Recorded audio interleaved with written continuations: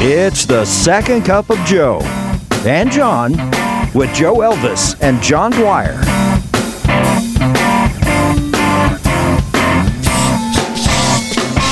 Joe! Hello, John. Give me this so I can turn down the heat. What are you pointing to? I know you.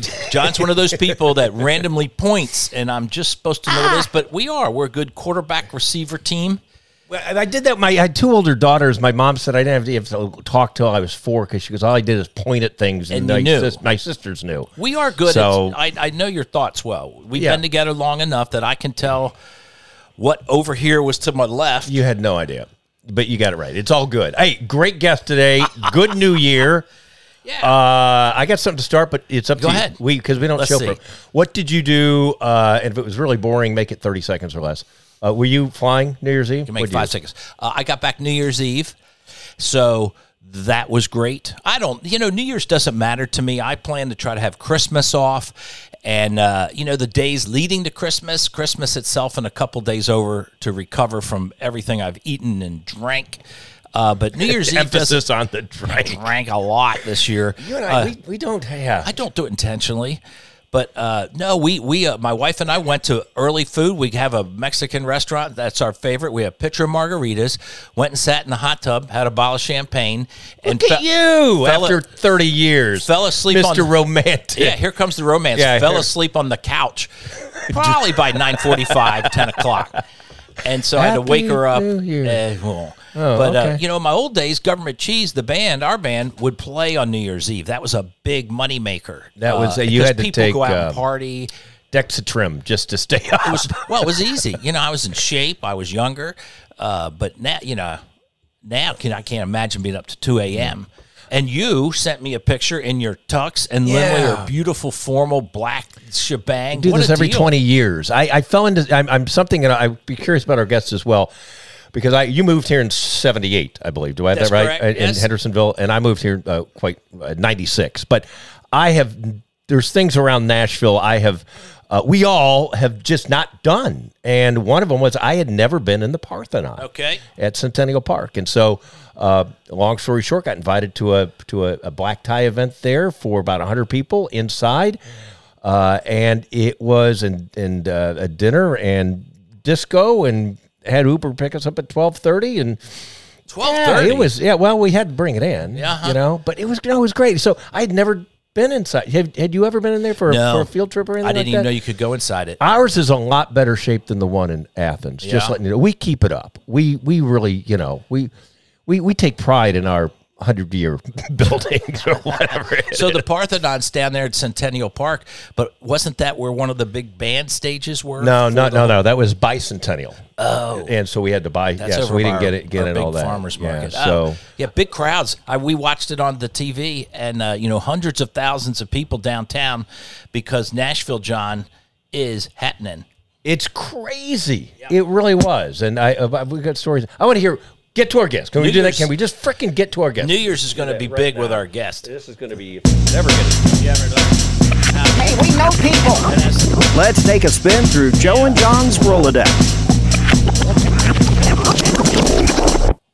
It ends on B, Mike Boshers, and we're going to ask Mike about his New Year's Eve and his holidays, because this man probably always worked on his holidays because... In uniform. Striped uniform. A striped uniform. Not a correctional facility, although some people probably would like to. No, but made millions of dollars. In front of millions of people. SEC ref, a Southeastern Conference football ref. And, man, I'm excited about this because there's just so many stories. And, of course, you've probably worked every holiday. So, Mike, want to welcome you. Mike Boshers on the Second Cup of Joe. And John. Well, guys, thank you very much for having me. Looking forward to the podcast. Are you? Yes. Okay. So, I appreciate that. You grew up here? I was born and raised in Columbia. I moved up here to Nashville in 1998 and been here ever since. Well, yeah, nice. Middle Tennessee. Yeah. So where was high school? Actually, high school was down in Florida, Okay. in Tampa, right outside of Tampa, Florida, at Armwood High School, which is a huge powerhouse football school now. When I was there, no, it wasn't. We were we were horrible, but now they seem to be winning state titles all the time. And so, you played? I played in high school, yes. Play now, for God's sake. Jesus, God, look at him. Chiseled. I'm going to vote him on I the don't need Titans this. Hall of Fame list with Keith Bullock. My wife doesn't care Mike's, who's ever here for Mike's this, and big. she's like, "Who's this the guy? guest What's that today?" guy? Yeah. Who is he, huh? What position were you? I was a quarterback, but I was a Wow. backup. I was not started. We ran an option, and my speed is like molasses coming out of a syrup bottle on a cold winter day. Hey, That's about as how fast I am. I had 5.2 speed as well. Yeah. Yeah, not a lot of college scouts. No, there was not that wasn't coming my way. That was for sure. So I was just a really good backup, and that was all, which was fine with me. Where was college for you? It wasn't. I went in the Marines. Okay. So I did a 4-year tour in the Marines from 87 to 91, and then got out and did a few different jobs down in Florida, moved back to Tennessee, and been working for the state of Tennessee ever since for 25 years. That's great. What was your position in the Marines? What'd you do? I was a team leader of a boat crew, and so our primary thing was, our access was boats and things of that nature, and then we went over to Iraq for a little while and hung out over there for a little while and then came back. How did you escape Gulf War I? Because you said 91, and yeah, so my I reference. went in the very beginning of it, back when Saddam was pushing the Kurdish people out of Iraq and they were all going up north towards Turkey. We came in and provided some humanitarian relief for them and set up a parallel that he couldn't cross. And so we worked with other agencies as far as like from Italy and Europe, England, some of those folks we worked with in setting up this parallel so he couldn't cross it, and hung out over there for a while. I just met a guy who drew a line in the sand. Yes. Literally. That's fascinating. Yeah. So you, when you came back from the Marines, what kind of position are you doing for the state? So I'm the director of facilities for the Department of Safety and Homeland Security. So I have about 60 to 70 buildings I oversee as far as from a facility maintenance standpoint. Okay. So all these are jobs with discipline and goals and Yes. accomplishing things. So you sat there and were watching TV or had a friend and said, man, officiating, I'm the dude of the voice of reason and authority. Yes. And this is like how that, you Joe. do it. Yes. And so how did you get on the road of becoming a college or a football official?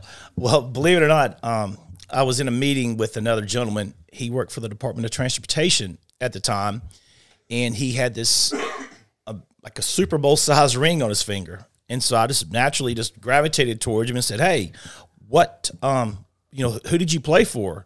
And he goes, I didn't. He goes, I officiated the national championship game back then when it was called NCAA Division AA. So it was, instead of FCS and FBS, it was the FCS. And so he had worked the Marshall game when Randy Moss was at Marshall. And so he was telling me about it, and then he just looked at me and says, have you ever thought about officiating? You look like you would be good at it. And I was like, well, I've never given it any thought, but sure.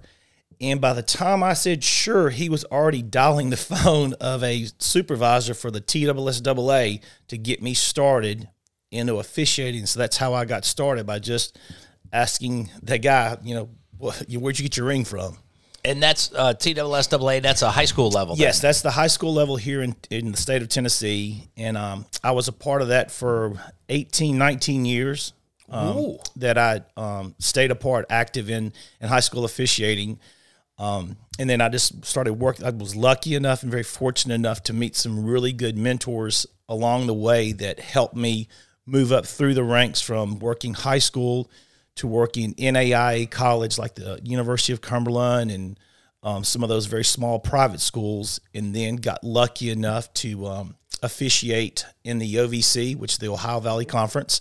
I officiated in there for 5 years, and then spent 1 year in the Sun Belt Conference, and then I spent 5 years full-time in the SEC, and then another 2 years on their supplemental list. So I had 7 full years of the SEC. That's incredible. That's tremendous. Whoa. Common sense would tell you not to look to Joe and John for this, but time for life lessons from Joe and John. I had to segue to this because... And you did. It's beautiful that you don't have a quoted alma mater. I mean, that probably works in your favor. Yes. One of the worst career decisions I ever made, and it lasted maybe a month. I was a intramural college intramural basketball official between the fraternities. Oh, yeah. Joe, did you ever do that when you were up at Western? It was just to make, I don't know, $3 a game. It was the worst experience. I was the Antichrist. And I went, God, I felt like I knew the game pretty well. I could be level-headed. And it was abuse. And that was 1983, 84, 85. So just jumping to dealing with the scrutiny now that is even every angle versus when you started, Right. What's the mental, like if you had to fill out a resume to be an official, what do you want somebody to put down to know they can handle that?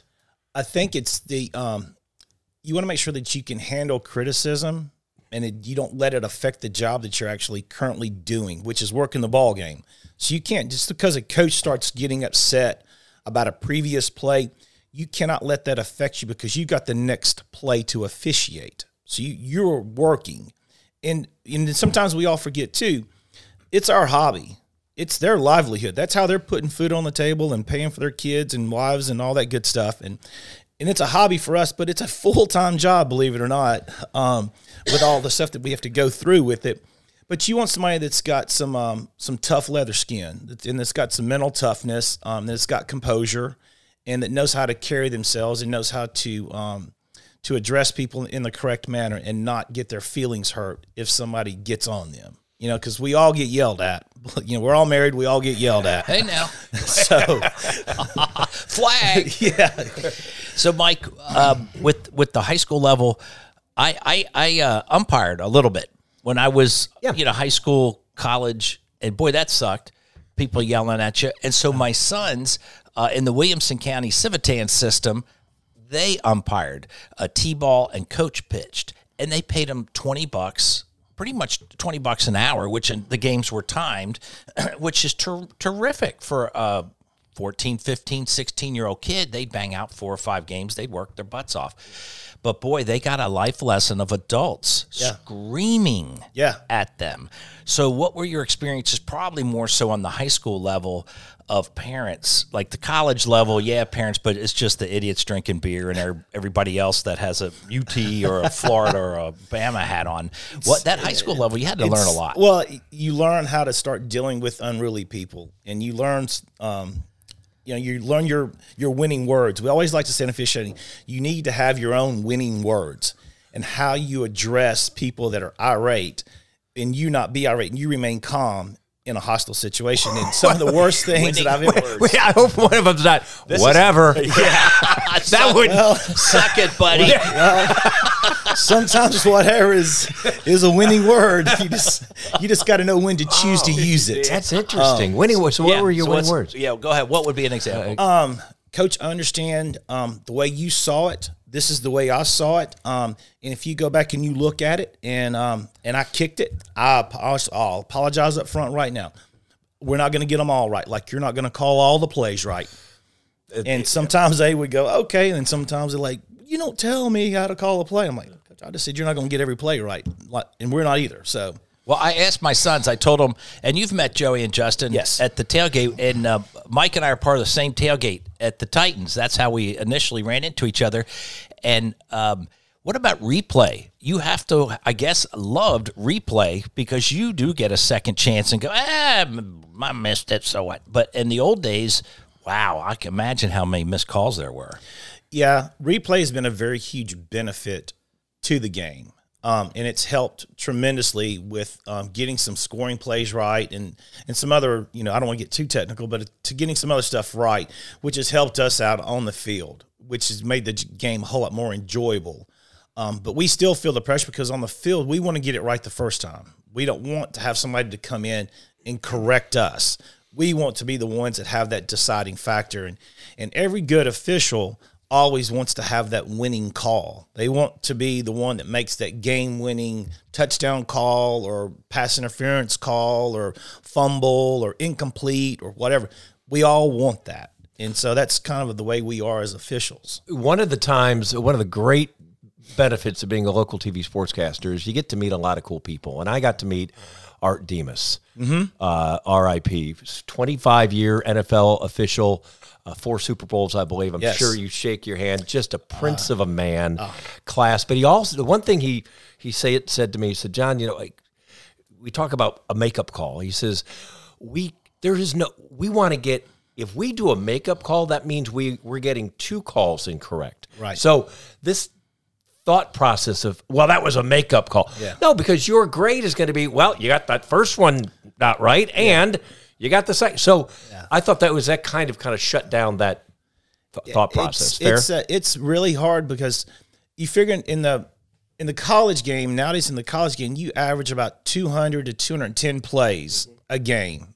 Usually, as teams go faster and faster, you get about 200, 210 plays a game. And we're wanting to get every single one of those plays right. And when we don't get one right, I mean, it reflects on us and when we get evaluated. And so that's, and we miss one play out of 210. I mean, our averages are high, but it's still not good enough for the standards that we have all set, and then for what the standards that the public has set for us, because they expect us to be right every single time, and that's unattainable. What was your position as a ref? Did you change? No, I was when I worked in high school, I was a back judge, and then when is in the deep defensive side. I was the deepest player on the defensive side of the ball. The deepest official on the defensive side of the ball. Got it. When I got into college, we went to 7-man, which is in high school you have 5-man officiating crews, and now they do 7-man nowadays in high school. And in college, they're 7-man. When I started, now we're 8. So I was always a side judge or a field judge. So I was a deep wing on the sideline. So my main thing was pass interference and things of that nature. Okay. And to be clear, and this is me just being know-it-all right now, I think, and then he's going to shut me down because I've been thinking about this for 20 years. I've been wrong. We talk about generically a referee. There's one referee. Yes. And everybody else is an official. Correct. So I just you keep calling him a ref, and I'm like, well, I don't think he's generically. And who's again, the I'm ref? not The guy in the white hat is the ref? guy in the white hat is a white hat. Sorry, Joe. I didn't mean a white to hat. big time you. It's a great point. In college, you have 8 officials. One is the referee. He's the white hat. He's your crew chief. He's in charge. Then the guy that's beside him in the backfield is a center judge. Then you've got the guy that's right on the behind the defensive line. He's the umpire. Then you got the guys on each side of the line of scrimmage. One's a head linesman, one's a linesman. And then you've got a field judge, side judge, and a back judge. Did you ever one day walk into the pregame meeting and say, listen, bro, I want to wear the headset today. I want to do the talking? No. No, that was 10 not. 10 yards. He's giving him the business. Yes. First down.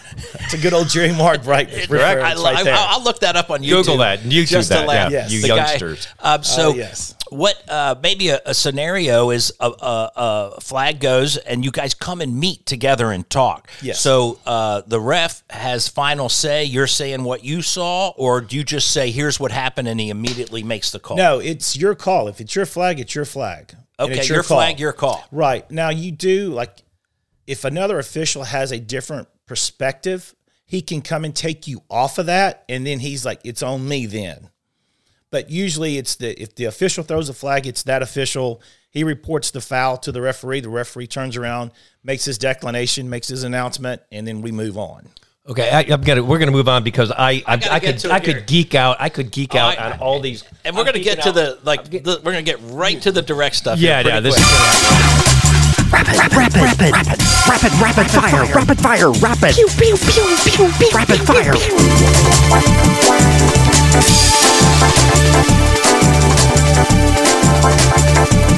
Mike, these are not rapid fire. They're whatever the heck you want to come up with, but we had to call the segment something. So right. So we overpromise, underdeliver. Do you ever practice throwing a flag? No. Let's get that out of the pocket. In the mirror. Of course. Come on, you're looking Come on. in the mirror. No. Do you, No, do you we throw don't it overhand? Do you throw it side? What if you would throw it underhand? You'd get fired, I guess. Oh, that's a mic throw, right? Yeah. Sometimes you'd be surprised how the flag comes out of your pocket sometimes because when you start doing it long enough, it just becomes second nature because everybody has their own way of how they put their uniform on and where they put stuff, with their uniform besides a flag, a beanbag, and all the other stuff that we have. And so you just get used to it, and then it becomes second nature of when you grab the flag, you throw it, and so some people have got they'll flick their wrist when they throw it, and some people will leave their wrist hanging up like it's a basketball shot and kind of pose it up a little bit. So and what was yours? What was your technique? I mean, they used to tell me I would pose every now and then, but we all tried to put a little flair to it. You never went Kent to Culvey like a submarine throw? No, Dan Quisenberry. Something like that? No, we never did that. I did see one official, though. We were working a game together, and he was backpedaling and ran into a coach. And as he was falling down on his back, he grabs his flag and he throws his flag as he's falling down because he actually threw it before he hit the ground, which was pretty impressive and was spot on. So it was incomplete. His knee was not down. Yeah. He was not down on contact. He was because he had hit the coach, and so he was flagging the coach for hitting him, and so he was flagging. He flagged it before he even fell down. That was pretty impressive. And what's a flag made of? Is it it's nylon? Is it weighted a little? It's got some ball weight, like shot. Can you buy it at Dick's, or do you have to go online to? No, you go online to order it. You do? Okay. Yeah. And if you've hit a player, I mean, could it hurt? You ding somebody in the eye, it could hurt. Yeah. That's happened, hasn't it? Yeah, in the NFL. Yeah. There was an NFL referee that threw a flag at a Cleveland Brown player, and it went actually through his face mask and cut the guy's eye. I remember it that. Hurt his retina. I mean, it was a serious deal. The guy felt awful about it. Yeah. I mean, it was. I would have thrown it underhand. Flag. like There's that cornhole. guy. Yeah, like cornhole. You're There's that guy. Yeah. I don't think you would have lasted. I wouldn't have lasted. No, because you got to have some type of a moxie about yourself. Oh, a moxie. Well, we have Yeah. to be sensitive and accept everyone's peculiarities nowadays, Mike. I get that. I don't think with Mike. Another rapid fire question. What? Yes. Give us one of your go-to. You're speaking at a banquet, either run-in with a coach or a player or something that just that people would be like, wow, that's pretty funny, or something outrageous. You got plenty, I know. Well, I was working this is my second year in the league, and I was working SEC. Yes. Okay. My second year working in the I want to be a league. name dropper. SEC. And so OVC I was working a pretty big Thanksgiving Day game, CBS game, so you can start imagining what game that was in the Southeastern Conference on Thanksgiving weekend down in the South, and Georgia. No, yeah, and so it was my first one to work, and I was like, okay, this is gonna be fun. I cannot believe I'm getting to do this. 110,000 people in there, yelling, screaming, and the coach comes up behind me and just pops me on the butt and says, "Have a good game today." And I'm like, "Oh, Nashville." Yeah, wait a minute. And it was not personal space. Yeah, and I'm like, "Oh, no." And I turned around and said, "Good luck today, coach. You too." And so yeah, that was one thing that and especially from that coach, I would have never expected it. And I was. Oh, really? Okay, so Yes. I'm starting to go through. I'm going. Well, Saban probably didn't do that, and it could have been an Ogeron. Could have been a Coach Ogeron was just a hoot to be on the sidelines with. He was if a you lot could of fun. understand him. I can't he understand. Did he work you pretty good, or did he try to? He was very nice. That was my last game. Was his last game. And so He didn't know it. No, You knew it. Yeah. Well, I think he kind of knew it too, but that was a special night in Baton Rouge with because they had so many former players come out. I actually got to meet Shaquille O'Neal on the sidelines before the game. Super nice guy, super nice guy. But Coach O he's just a stand up guy. Very nice guy. Somebody do an impression of him because you can't understand it. Cajun word.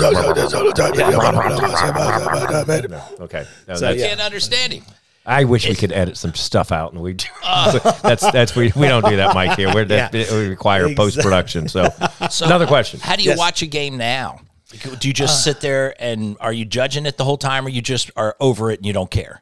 No, I mean I look at as an official, you're always going to look at the officials and how they work. And even when I was doing it and when we would watch games, you always trying to figure out, how can I better my craft? Well, what can I pick up from other people? And so, and I still, when I watch games today, I still look at how are these guys working, and what do I think they're doing well, and what do I think they're not doing well, and so I watch it from a different set of lenses than a lot of people. So I'm watching more of the officials than I am actually the game, I should say. And you probably said, "Oh my God, there's a girl on the field." Yeah. There's several now. Yes, Joe, I'm sure he said that. Yeah. God, and born there's in. So we've had a lot of women on this show that are CEOs and pros, and part of the conversation always is dudes are dorks, men are ridiculous, and you've had to deal with the men's splaining of things. So these ladies are walking into the ref job in the worst environment of the world. So how do the women handle it, or how do the coaches handle all that change? And they look like they do a great job. They probably know more than their counterparts. I got to work with one female official, and she did a great job. We worked a game in the Southeastern Conference, and she did a great job. And I think she has now moved on to the replay in the NFL. But kudos to the women that are in there. Kudos to the ladies that are in the NFL. Way to go! Way to break that glass ceiling and show that what women can do, and there are some up-and-coming women that are in college football now that'll hopefully get their opportunity as well, because they're showing you now it's not just an all-boys club. No. My final question, have you ever gone to a Halloween party dressed as an official? No. My wife has wanted me to, and I refuse to do it. That's good. I was just wondering if you'd play that, but okay. Yes. All right. I like that. Yeah. So, I don't know, how do we dance around this? Final play, that ball comes right to you because I see in the YouTube video. Yeah. Flag. Yeah. Other team runs on the field, kicks a field goal. Yeah. And I think the number one team in the nation went down. Yeah. So is this a true story? Yeah, yes. yeah. Okay. Yes. And so My show prep, once again, did not show. I had a little history here. So he had a little back end history. Did he? Okay. Yeah. I did. Yes. So Yes. it gets relived, or it's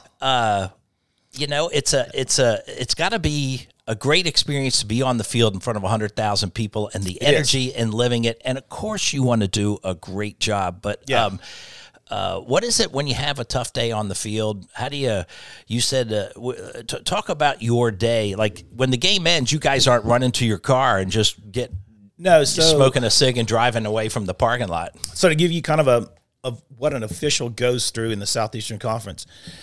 So we'll get there to whatever game site that we're wherever the game is, wherever we're assigned, whether it's, Tuscaloosa or Knoxville or, Starkville, Mississippi. We get there on Fridays.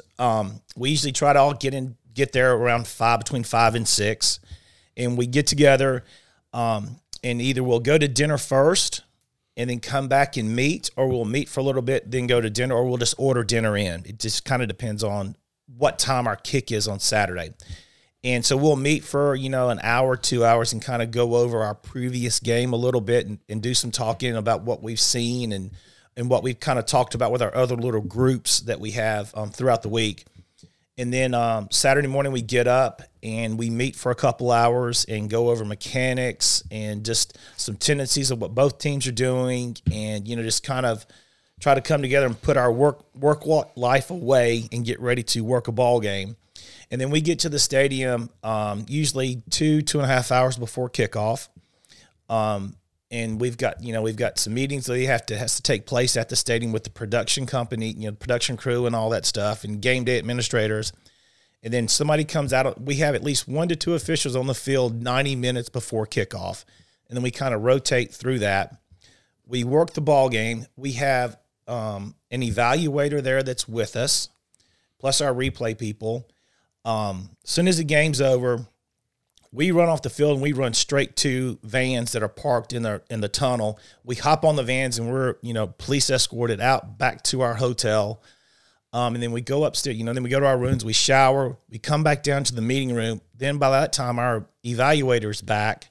And so we go back through the whole entire game again with our evaluator. And so we have reports that we have to submit, foul reports that we have to submit individually about the flags that we did throw, and plus the flags, and plus the stuff that we passed on. Like 10 minutes and 30 seconds in the second quarter, I passed on a possible defensive pass interference because of this blah, blah, blah reason.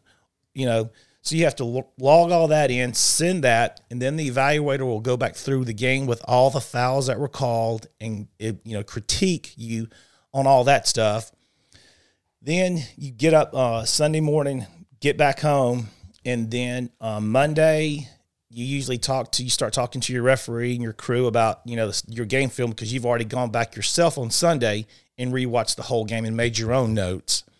Then you kind of start talking. Then you have groups of people you talk to during the week. We always had a Tuesday night meeting with a bunch of deep officials, and we'd get on there for about an hour and review plays together and talk about that.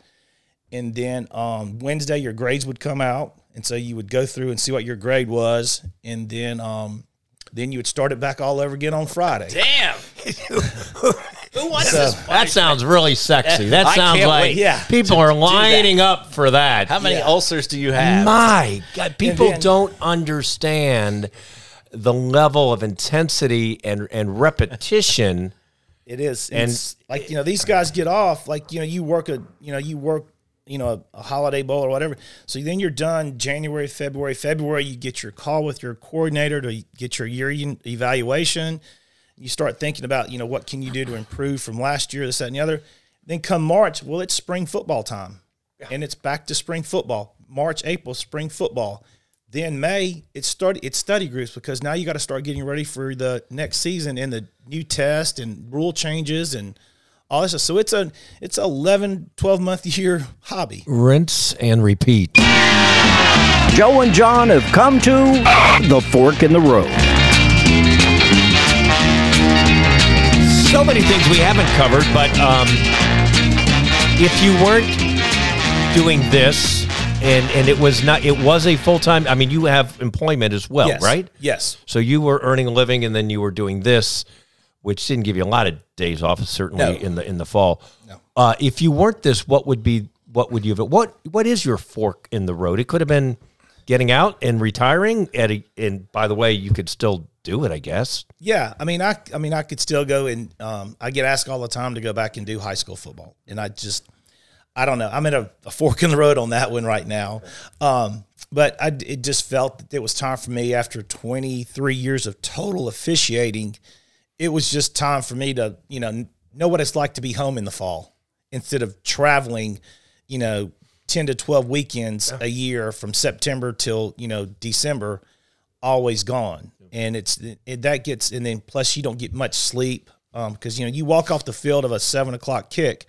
You walk off the field, it's 10:30. You're back at the hotel.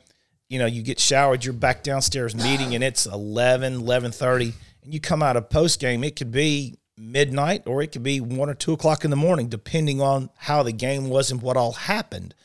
And then you're like back up again at 4 or 5 o'clock in the morning, because you either got to catch an early flight or you got to drive home. And like if you had a game at Texas A&M, you're usually flying out of either Houston or, San Antonio. Well, that's a 2-hour drive back to the airport. So you're leaving, College Station at 4 o'clock in the morning to catch your 7 a.m. flight, because you got to turn the rental car back in. And so it's not a glamorous life like a lot of people think. Does the SEC pay for like your travel, rental car, hotel? So you get a flat game fee, and everything comes out of that. And so it's on you to Spirit Airlines. Allegiant. They take care of booking the hotel room, but we pay for it. Okay. And so then we book our own travel. So we've had Dawn Davenport on here, who you've probably seen on the sidelines. Yes. And she talked about that. She has a new baby, and that's her life too. Once preseason and fall kicks off, she goes, I'm done until, January. Yes. And so she described it. It's a tough lifestyle for family and just your mental state. Mike, you're still in great shape. What did you do during the season to stay in shape, or did you have a routine? Do you practice sprints? Are you just a runner? What keeps you in the best shape? We all have our own routines that we stay in, and we're all like, work out, get on the treadmills, all that good stuff. So everybody kind of just develops their own little thing that what works for them. Some people do a lot of CrossFit stuff. Me, I'm more of a gym person, so I was in the gym, and I'd get on the treadmill and Peloton bike, things like that. And then we would always, there were a couple of guys on my crew that I was on, we would always, we'd work out together on Saturday mornings. If we had a late kick on Sunday, we'd like meet and kind of work out together at the hotels. So, I got one more question. So you always they should have a fat guy out there official. He just can't make it. His shirt's like Chris Farley kind of guy, right? Chris Farley guy. Just to He's a spoof. Eating something on the side in the place. Smoking a cigarette. Maybe one of those guys would be great. Doesn't have to really have authority, but he would just be like the XFL. XFL I and just the SEC. don't think the coaches would really like that. Yeah. What's do you have a favorite home environment? SEC is so. First off, I think I've always been a fan of it. It didn't really is not proving out this year in the playoffs, but the Southeastern Conference is just the strongest in the country. We got Notre Dame fan right here to my right, but it's the settings and the stadiums are electric. Do you have a favorite environment? Yeah, there's several unique ones. So I was very fortunate to work at Kyle Field, Texas A&M, when they remodeled it and first opened it back up, and that was in 2015. And I worked Texas A&M and Ball State, and there was over 103,000 in there, and that was my very first SEC game, and I was just blown away by it. And Kyle Field was just it's if you ever get a chance to go, it's something to see. It really and truly is. And of course, Alabama's always electric. The Swamp is just historic, and then still there's nothing like a Saturday night down in Baton Rouge. I mean, that's electric right there. What about Neyland and the T? Neyland will take your breath away your first time when you work there. It'll take your breath away when you walk in. So it's loud. You can test so when the fans are screaming, they literally can't hear the quarterback or probably you or the whistle. Yeah, and so we're fortunate enough where we have headsets so we can communicate with one another on the field where the sound is not it's weird because the more you work in those settings, the less sound becomes a factor to you because you just learn how to tune it out. And it's so like a musician, right? Yeah, people screaming at you and like you marriage. Right. Yes. Very much like marriage. Yes. Or that. Did you ever get to call a Notre Dame game? No. I wanted to hear some stories from that. I was not fortunate. You were saved. Yeah. I wanted to. Notre Dame opens up at Kyle Field Yes. with the new coach, and that's a spicy opener, by the way. Next year? Next year. And also Ball State, Blaine Bishop graduated from Ball State, 8th round pick of the NFL. There's no 8th round anymore, but when I hear Ball State, I think of that. I'm going to geek out on this, and we'll move on because this is so in the weeds. Like teamwork, did you work with the same crew, or during the playoffs or the bowl games, did you get the best of? Because sometimes getting the all-star officials together, maybe they don't work as well as a team. What was your... So during the season, you work with the same set of guys, unless one of them has to get out because of if you play. Yeah, well, if you, there is that. If you played at a school, if you went to a school, you couldn't officiate that school you went to. Okay. If you had kids that go to that school, you do not officiate that school while your kids are there. And then if you played, and there's a coach on that staff and he was from the school you played at, then you would scratch that school as well. Nice. So, is there a particular coaching personality that you either loved or have a problem with that you just knew going in, this guy's going to be Nobody listens jackass. to this podcast, Mike. You're not going to know. Don't worry. This won't get out. It won't get elevated that quickly. No, I mean, everybody has their own approach to the game, and they're all high-strung. Are these winning words? Yes, yes, it is.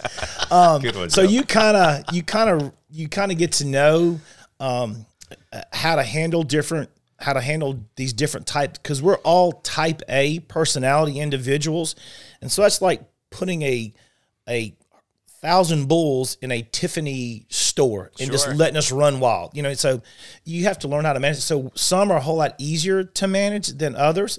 Some you just can't. You just have to let them say what they're going to say, and then you move on, and then come back to them a few plays later because they've already forgot about what they were yelling at you about. Other ones are just, they don't say a word unless they see their team letting up, and then they start getting on you because they want their team to know you can't let up. You got to keep fighting. So, and those are the good coaches. So would they ever, because you see this on sometimes in Major League Baseball, they'll be like, hey, look, dude, you got to kick me out of this. No, just work with me here. Do you have ever coaches that say, look, it's going to look like I'm riding your butt, but I'm actually doing this because my team is dead and they've got to, I mean, have you ever they kind of wink at you and then they light you up and you're like. Sometimes they'll come and let you know, like, listen, what, I've got to fight for my team here. I'm just fighting for my team. You kind of like, all right, I get it, coach. I get it. But, and then they'll laugh about it, and there's some that were, that were really good about it, and they would come up and just like, all right, I'm fixing to get on to you a little bit, but I'm just doing it because, I'm getting looked at. Yeah. And so you're like, all right, I get it, coach. Go right ahead. It's all good. One of my favorite timeouts, I forget, it's in the pros, and the quarterback's standing there, and the coach is going, all right, everybody just act like we know what we're doing over here. And, he's looking around, the ref's like, come on, coach, get back on the field. Yeah. Okay, here we go. That's funny. All right, we move on. You gotta wear shades. So, Mike, how do you reach out now? You just have mentor written all over you. Yeah. You're still a young guy, served in the Marines. You've got a very important job for the state. You took all kinds of incredible pressure as a Southeastern Conference official. Where do you find yourself now? Do you want to teach? You've kind of, I guess, you commented on your high school thing. I don't really want to get back. You did your tour of duty and you fought hard, and then it spit you out. And so there's probably kind of a relief to you where you can just enjoy life. Where do you see your vision now? Just the exact same thing, enjoying my life and being happy that I don't have that pressure on me week in and week out in the fall anymore, because every year it just gets ramped up even more. When you think they can't take it any higher, it gets even more, because more and more is expected of you every single year. And you go through the year and say you work 10 games at 200 plays. That's 2,000 football plays that you see in 10 games. And you say you throw 25 flags. You want all 25 of those to be correct, but the probability is they're not all going to be correct. So you're going to have some misses, some not qualities that are going to be thrown in there, and then you're going to have some calls that you should have called that you didn't call. And so then that 25 gets brought down, so your averages start going. You're like, man, how do I get my ratios better? So you start looking at more film and start going to camps, because there's a lot of camps for officials to go to. And so I was lucky enough to be, a clinician in several camps. And so that's when you start kind of giving back to the guys that are trying to move up and try to help them with their mechanics and how they're looking at the field and stuff like that. So I've done that. That was a lot of fun, and I was very appreciative for those opportunities that came my way to do that. But I think I'm ready to hang the whistle up. Oh, you are? Okay. It's pretty much done. So there's no NFL future for you? Oh, Lord, no. No. And kudos to those guys. Kudos to all those guys. And those guys, too, do they work, or does the NFL pay them so well they don't have to? No, but the NFL does pay them very well. Okay. But they all have full-time jobs, and the stress on them is even more than what it is on us. But kudos to those guys and what they do, and the amount of calls that they get correct all the time is unbelievable. And so there's some really good guys. I've got quite a few friends of mine that are NFL officials, so they're kudos to those guys. I think the height, weight, speed of these athletes today are even better than 10, 15 years ago, and so to get these calls right adding the instant replay, I think, is we saw games not too long ago where a call was over, and you're like, okay, I'm glad they got that right.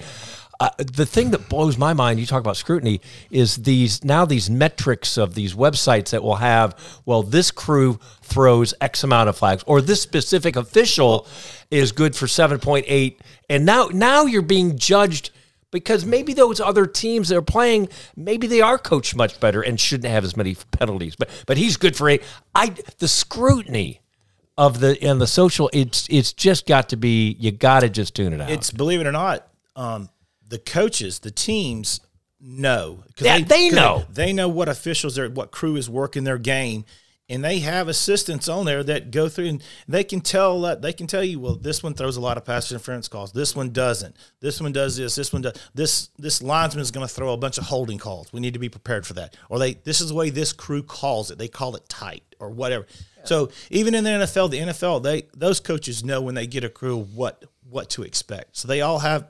They have a grad assistant that scouts us, basically. Jeez, I'm just so geeked out about this. It's love amazing. This. Well, this I feel intel. a big exhale about you in life. So do I. That you did your tour and you're alive and you're still married and you're not going to shoot your wife and you didn't take too many headshots. No. Do you ever get hurt? Popped my calf muscle in a game one time, and that was the only time I ever got, and it was in the first quarter of a game, and I had to come out. But that was the only injury I ever, sustained. I mean, I was in a game where an official got his leg broke into. He got hit on the sidelines. Sure. And it snapped his leg. Coldest game? Coldest game Not too was bad. probably when I was in the Ohio Valley Conference at Eastern Illinois, and it was a very, very cold, wintry day, and it snowed and sleeted rain on us the whole entire game. Yeah, probably in the teens that day.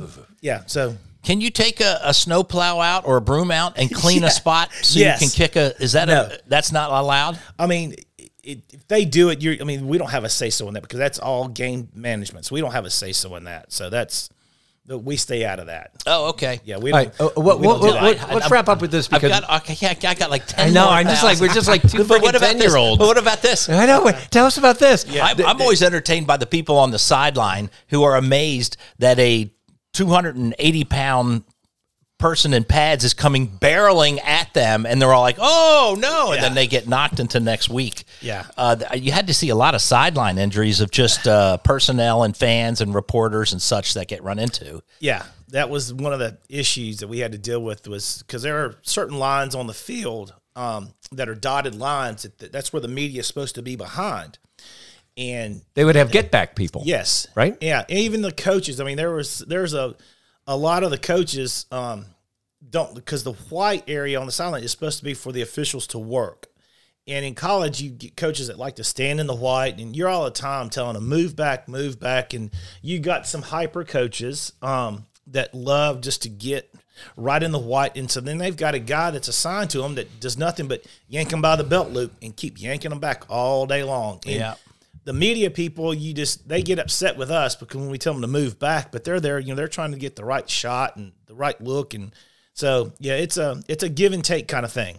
You media people, I'll stop. The stories I got kicked out of Memorial Stadium, the old Memorial Stadium. Got a little lippy. And you're not going to win that battle. No. I was right to this day about where I was standing. Yeah, but you were booted. I was booted. But I was kicked out. Yeah, and also, I will end with this. My father was kicked off the field by an official during a grade school game of mine.